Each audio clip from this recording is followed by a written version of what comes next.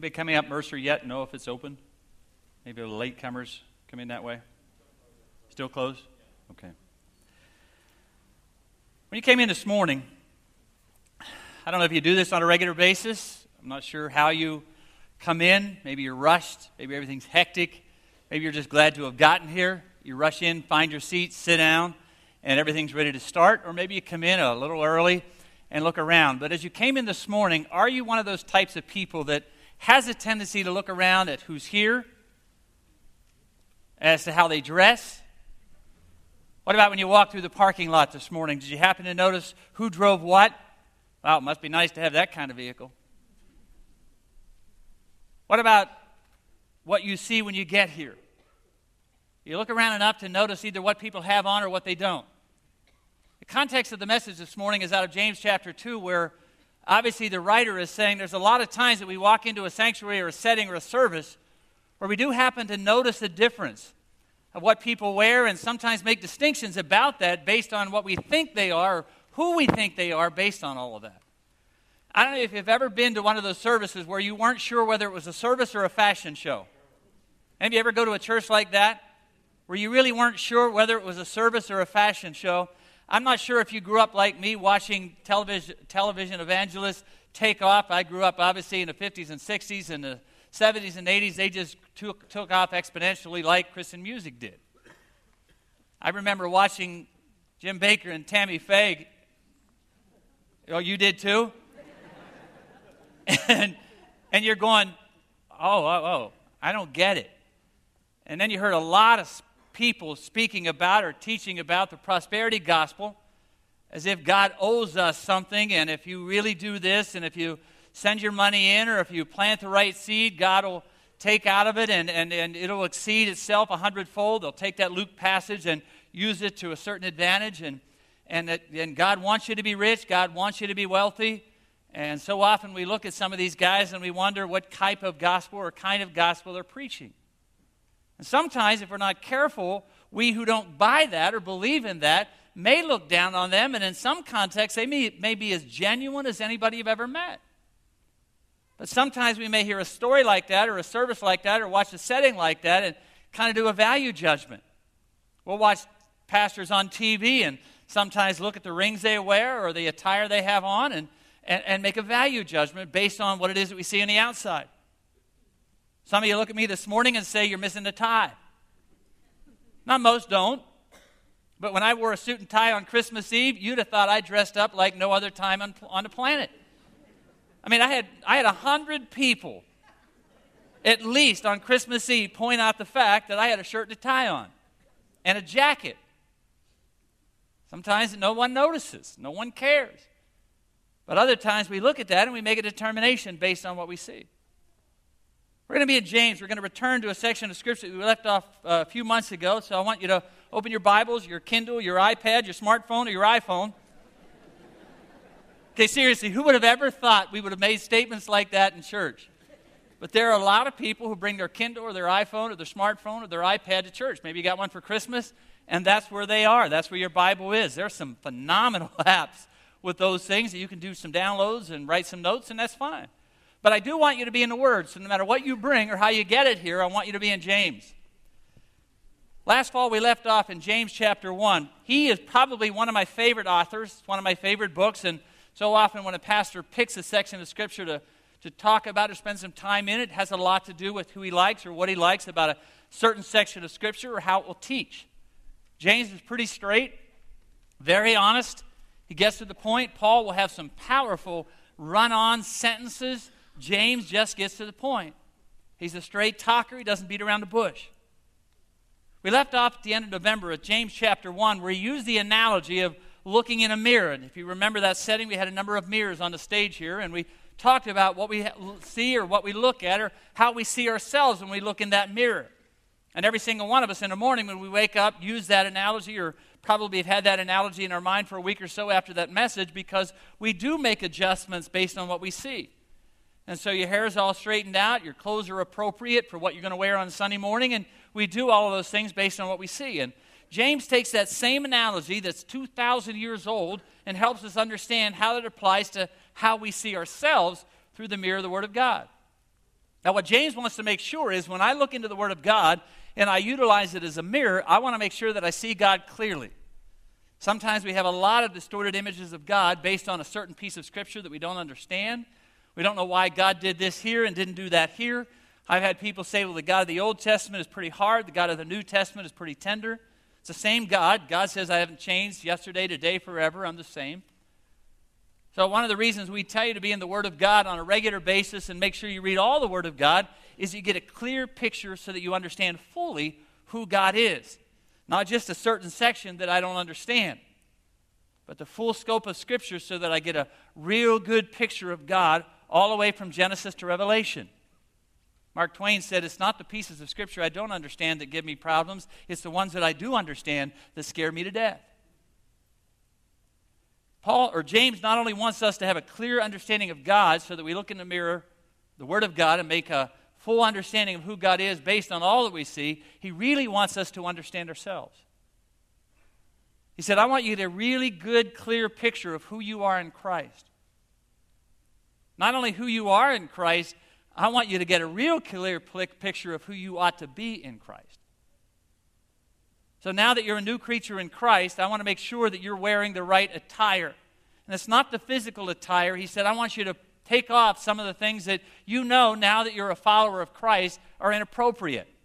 Paul gives us some of those in Colossians when he said, you know what, now that you're a follower of Christ, now that you're a believer in Jesus, and you look in the mirror of the Word of God, and you know now what a believer in Christ ought to look like, he said, I want you to take off that anger if it's there. I want you to take off wrath. I want you to make sure you take off blasphemy. I also want you to make sure you take off filthy communication. So we look at blasphemy and say, well, absolutely, now that I'm a believer in Christ, I'm not going to do that. I'm not going to be blasphemous. He also says, take out filthy communication out of your mouth. Don't lie to one another. You put off the old self and all his deeds. I want you to put on the new man. That new man, Paul describes in Colossians chapter 3, is clothed and looks like this. You now clothe yourself. You took off that other stuff. Now that you're a follower of Christ, you know what you ought not to be. This is what you ought to put on. Put on compassion. Put on kindness. Put on humility, gentleness. Put patience on. Take that impatient nature off and put patience on. I want you to bear with one another. I really want you to put on forgiveness. Don't hold grudges. Take that off. Don't make people pay constantly for things they've done 25, 35, 40 years ago. Take that off and put on compassion. Put on forgiveness. Put on grace.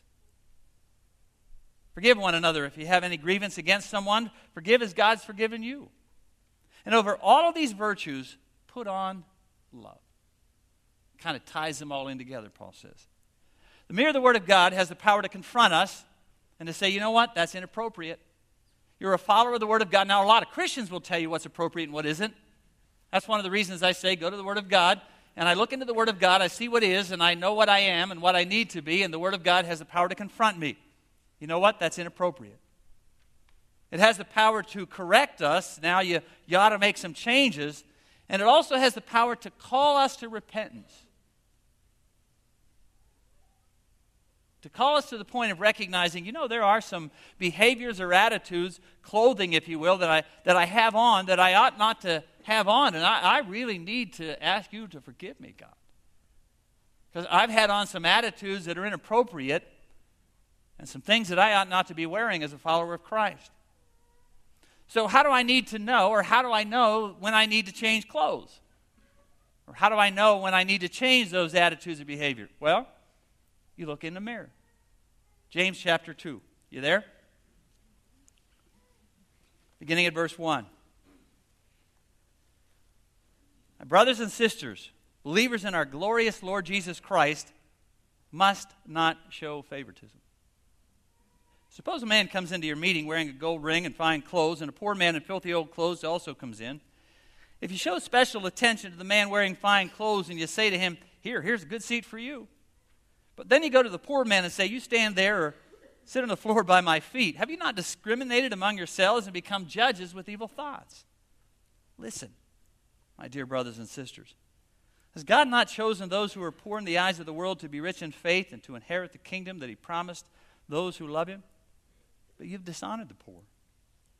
It's not the rich who are exploiting you. Are they not the ones who are dragging you into court? Are they not the ones who are blaspheming the noble name of him to whom you belong? If you keep the royal law found in Scripture, love your neighbor as yourself, you're doing right. But if you show favoritism, you sin, and you're convicted by the law as lawbreakers. For whoever sins, whoever keeps the whole law and yet stumbles at just one point is guilty of breaking all of it. For he who said you shall not commit adultery also said you shall not commit murder. If you do not commit murder, do not commit adultery, but do commit murder, you become a lawbreaker. Speak and act as those who are going to be judged by the law that gives freedom, because judgment without mercy will be shown to anyone who has not been merciful, because mercy will always triumph over judgment. Every once in a while you go through a week and you know the context of the message, and all of a sudden you see a video or a media script and you say, oh my lands, who would have ever thought that this particular event would have happened this week, knowing what I'm going to talk about this morning? How many of you saw the video clip all week long? It was on YouTube, GodTube, and every other place, Today Show, of the homeless man in Columbus, Ohio that got elevated. All right? Have you all seen that one? Watch it for a couple of minutes. Of all things, of all weeks, this would have been the one.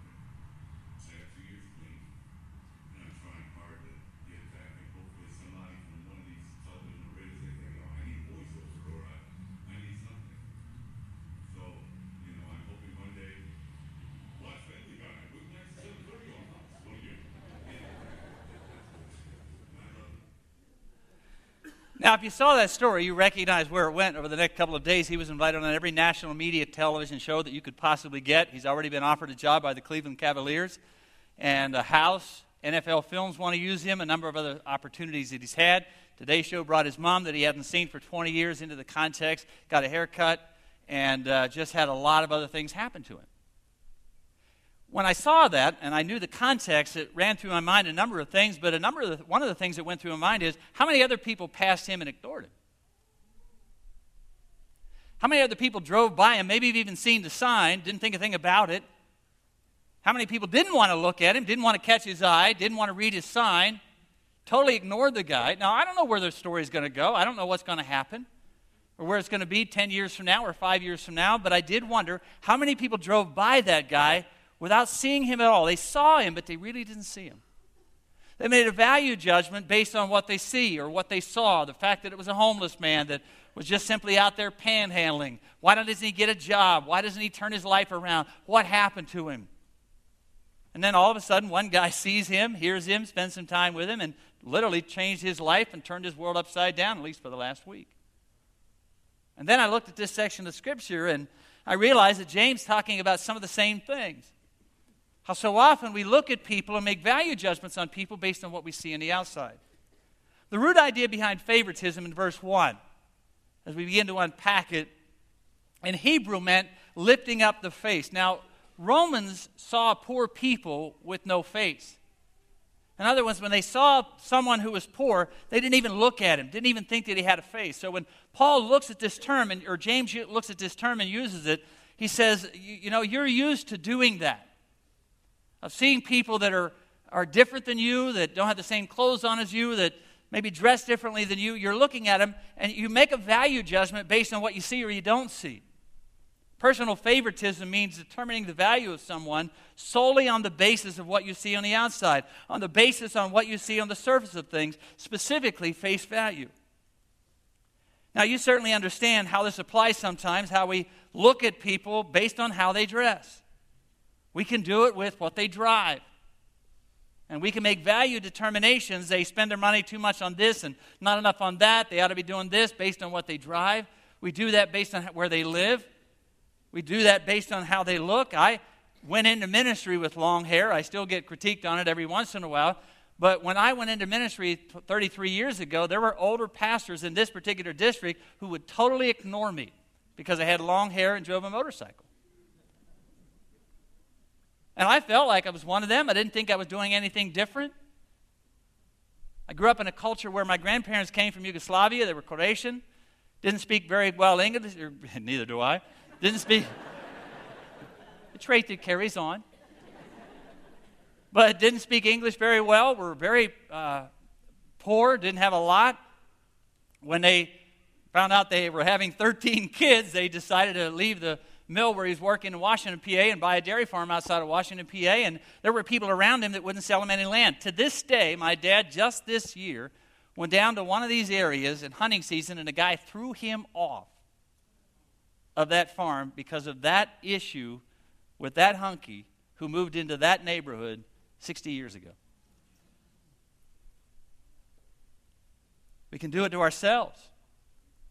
We can do it to ourselves based on what we do for a living. Imagine two people having a conversation about what they do. And one will introduce himself as a president of the corporation and talk about being on the board of directors or whatever. Maybe you're in a small group, you don't know what anybody does, and you're going around the room and introducing yourselves to one another, and this person will say, this is what I do. You know they then have a white-collar job, and if you're not careful, you'll find yourself saying, whenever they ask you what you do, well, I'm just a mechanic. What's different? No different between what you do and what he does. But so often we'll use that phrase, I'm just a. Imagine two kids having a conversation about the college they attend. And so they're introducing themselves to one another at some event, and one will say about his college, where'd you go to college? Or maybe they're now later out of college, where do you go? Or where'd you go? And he will say, I went to Harvard or Yale or some Ivy League school. And someone will then say, where did you go? And he said, well, I just went to BC3. I hear that all the time still. When I ask kids where they're going to college, well, I just going to BC3. That's a great place. Why is it any different than Grove City or Slippery Rock or any of the other? I just go to. We have people do it to us based on what we wear, based on where we live, based on what we drive. We do it to ourselves sometimes, based on impressions of what we think has value or what we don't think has value. Kids do it at school all the time. The cool kids over the ordinary kids, the athletes over the geeks. But it can go way beyond those things. It can apply to how we elevate one gender over another. How in many societies, as well as our own sometimes, we see male dominance and male supremacy everywhere. It was only in the 19th century women had the right to vote, as if they were less of a citizen than a man. We do it over gender, we do it over age. In many obvious contexts, we see the older folks getting ignored and the younger people getting elevated. Sometimes we do it the other way around, where older people ignore younger people. And we think they have no value because of the way they dress or the things they do or the things they're listening to and all that stuff. And we sometimes devalue them based on just simply age. And we can do it opposite ways. We can certainly live in many societies where those that are older are devalued. And you hear that. Many, I'm sure even in this congregation, sometimes feel the older we get, the less our opinion matters. And I've heard that. And I know sometimes many feel that way. And the opposite sometimes, where those who are younger feel that way. I had this conversation with somebody yesterday and was wondering, 30 years ago I wouldn't have thought about my age. Now I'm wondering how marketable I'll be 5, 10 years from now. Or 30 years from now or ago, I would have never thought of that. But it does have a difference on the value that either we feel about ourselves or the people put on us. It can happen in gender. It can happen with age relationships. It can happen with one race over another. Spent some time yesterday outside and it was so cold when I came in I just wanted to sit down and watch a movie, so I watched an old Western. I'm a Western freak or a war freak, and watched an old Western, and Interestingly enough, in the context of the Scripture, it was on American Indians and Geronimo, and began to watch that whole context of what we in this society 200 years ago did to the American Indians. And one Indian is saying to himself in another language, I don't get how the one God that we all worship looks at us so differently. And then I look in many other contexts and I see African Americans that have a very difficult time fitting into many contexts. Even in this community alone, I still hear African Americans referred to as colored people. You know it and I know it. As if they're different. As if we're more superior. But you know and I know we hear it all the time. 30 years from now, sociologists are predicting that the four main races, Caucasian, African American, Asian, and Hispanic, are going to be somewhat equal in the American society around the year 2040 or 2045. It's going to be fascinating to see what's going to happen when white Americans or white Caucasian people aren't the dominant race in our society. In the South, they're still fighting a civil war. People are looked at based on the color of their skin. I've had a lot of conversations with people, even in our own community, who say, you have no idea how hard it is to be black in Butler. And now you have no idea how hard it is to be Asian in Butler, because that population is beginning to increase equally with African Americans. So it's not just based on what we see. It's not based on clothes or rings or any of those kind of things. There's a whole lot of ways that if we're not careful, we can fall into exactly what James is saying, is that you cannot, as a follower of Jesus Christ, do that. A number of reasons why we shouldn't elevate people or value people solely based on what we see on the outside. One reason is you'll get it wrong most of the time. I get the whole first impression thing. And that if you're going to go to a job or a job application, you ought to dress appropriately. I understand all that and agree with a lot of that. But if you make determination about someone's value based on appearance or looks or gender or clothes or age or the color of their skin, it's wrong.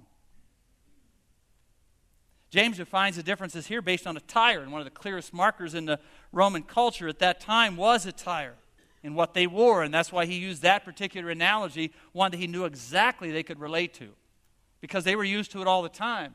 And there wasn't middle class in the Roman culture. It was either very rich or extremely poor.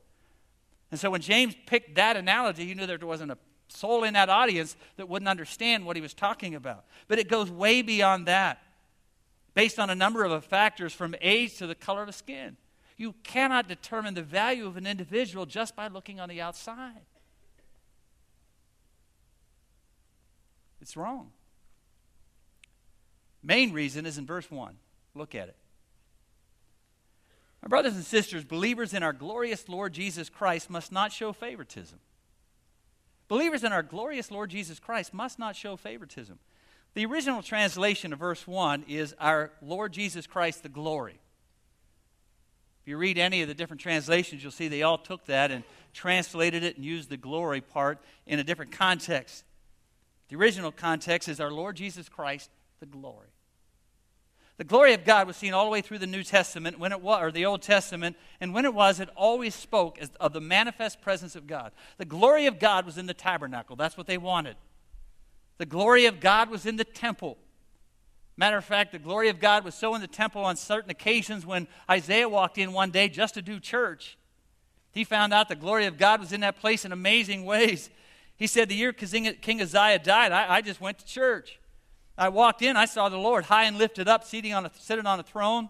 The train of his robe filled the temple. Above him were seraphim with 6 wings. 2 wings covered their face, and 2 covered their feet, and 2 they were flying. They were calling to one another, holy, holy, holy is the Lord God Almighty. The whole earth is full of his glory. All the way through the Old Testament, the manifest presence of God was visible and tangible, and you could almost touch it in certain contexts. At Mount Sinai, there were so many times when Moses said to the people, don't even go and touch that mountain. God is here, and if you touch that mountain, you will die. You ever been in those times or been in those places or those circumstances or situations where you really did feel the glory of God? The presence of God Times in your worship experience, whether it be in church or at your own context or while you're driving or at home, wherever you have those multiplicity of worship experiences where you knew it beyond theological implications, you knew it beyond my own understanding of theology that the presence of God shows up when I give Him worship, you actually knew it experientially. Where you were in a setting where the glory of God was there. The Bible tells us that Jesus is the visible presence of God. Section of Scripture that many read over the Christmas experience in John chapter 1. The beginning was the Word, and the Word was God, and the Word was with God, and the Word became flesh.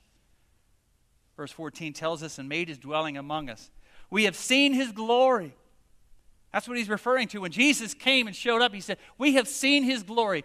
All that had been talked about through the entire Old Testament, when Jesus showed up, we have now seen His glory. The glory of the one and only, and the one and only Son who came from the Father full of grace and truth. I really believe that James is saying this. You cannot hold on to the presence of God, which you now understand in your life in Christ, and that the glory of God dwells in you when Christ Jesus dwells in you. You cannot hold on to the glory of God in Jesus Christ in your life and your personal prejudice and favoritism at the same time. It doesn't make sense that you hold on to your faith in Christ and still be the kind of person that determines the worth and value of someone based on what you see. You cannot hold on to both. You have to determine, I've got to drop one over the other. But you cannot hold on to the glorious presence of God when Jesus Christ dwells in your life and your personal prejudice at the same time. You cannot hold on to both. Prejudice is totally inconsistent with the gospel we preach.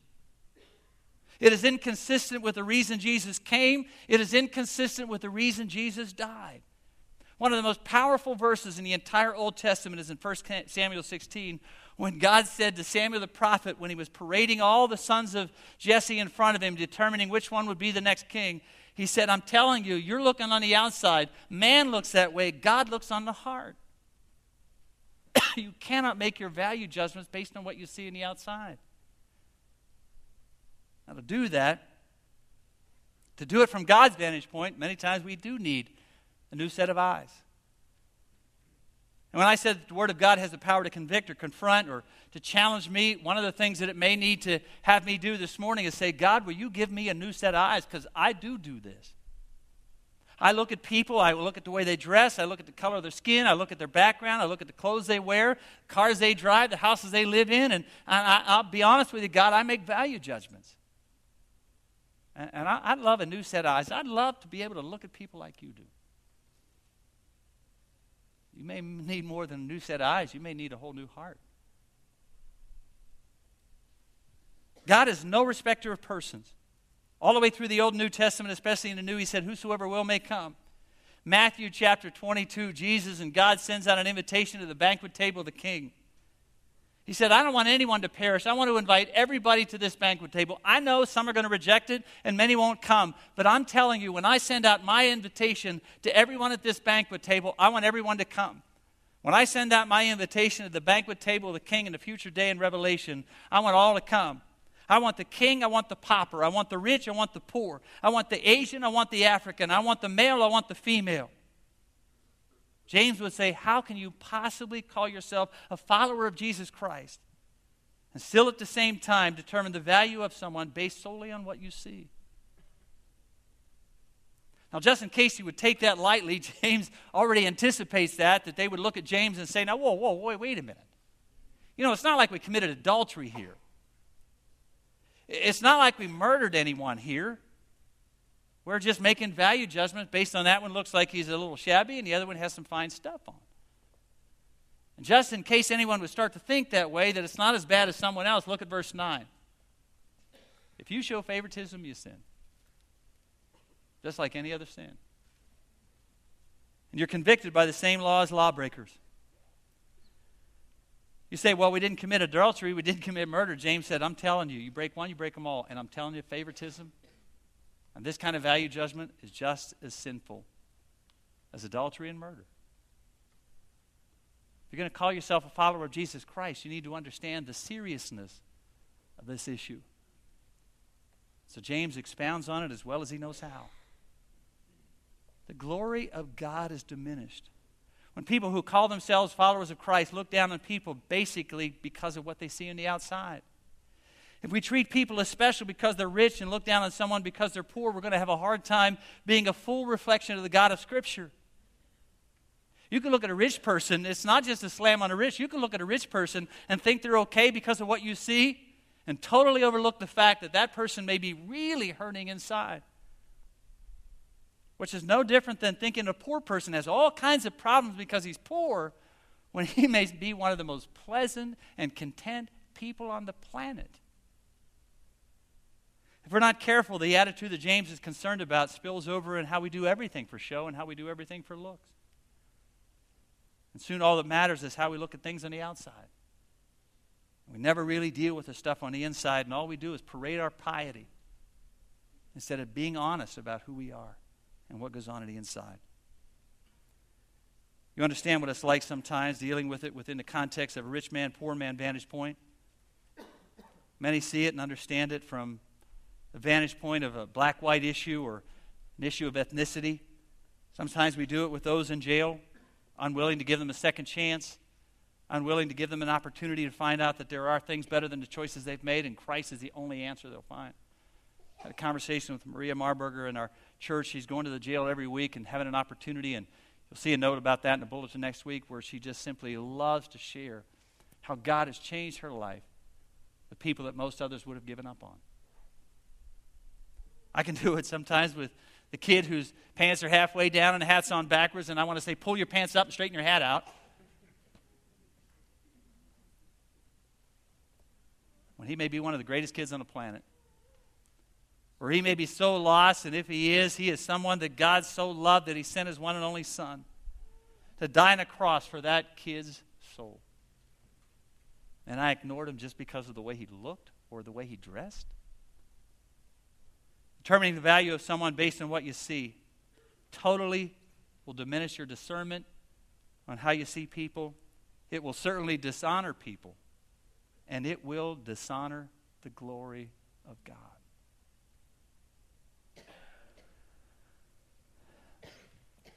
Every so often, when I look at when communion best fits, many times I will want it to fit or try to see if it fits within the context of a message.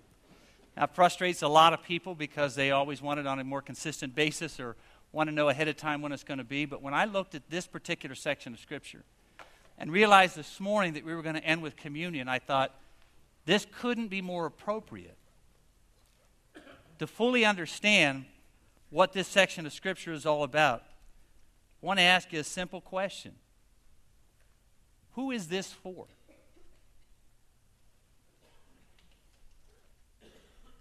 Who is this for? Everybody. The rich, the poor, the black, the white, the Asian, the Hispanic.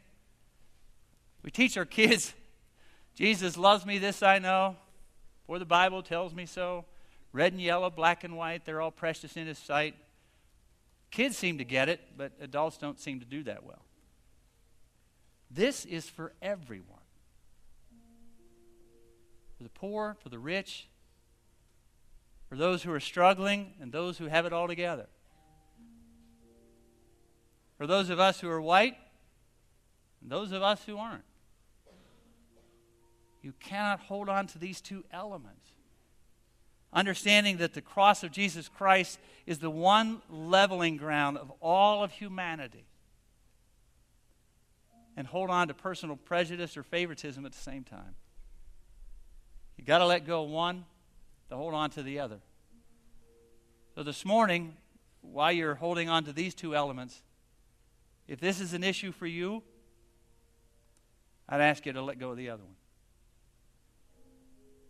I realize if you've been holding on to it for a long time, it's not a simple decision. I get that. And it may be family backgrounds that have done it for 3 or 4 generations, and it's really hard now to look at people through a fresh set of eyes. But I'm going to ask you to ask God during our time of communion this morning to give me a fresh set of eyes. As a follower of Jesus Christ, I want to see them all as people that Jesus loved and died for. And so that when I share this meal again around the table of God, and the banquet table of God, every single race and tongue and language and individual is going to be there. And we're all going to be brothers and sisters in Christ. I want to practice that now. I don't want to wait till then. So this morning as you hold these elements, ask Him, Lord, do I do that? Man, give me a new set of eyes. Maybe a new heart. Gentlemen, we're going to come. We're going to wait on you this morning.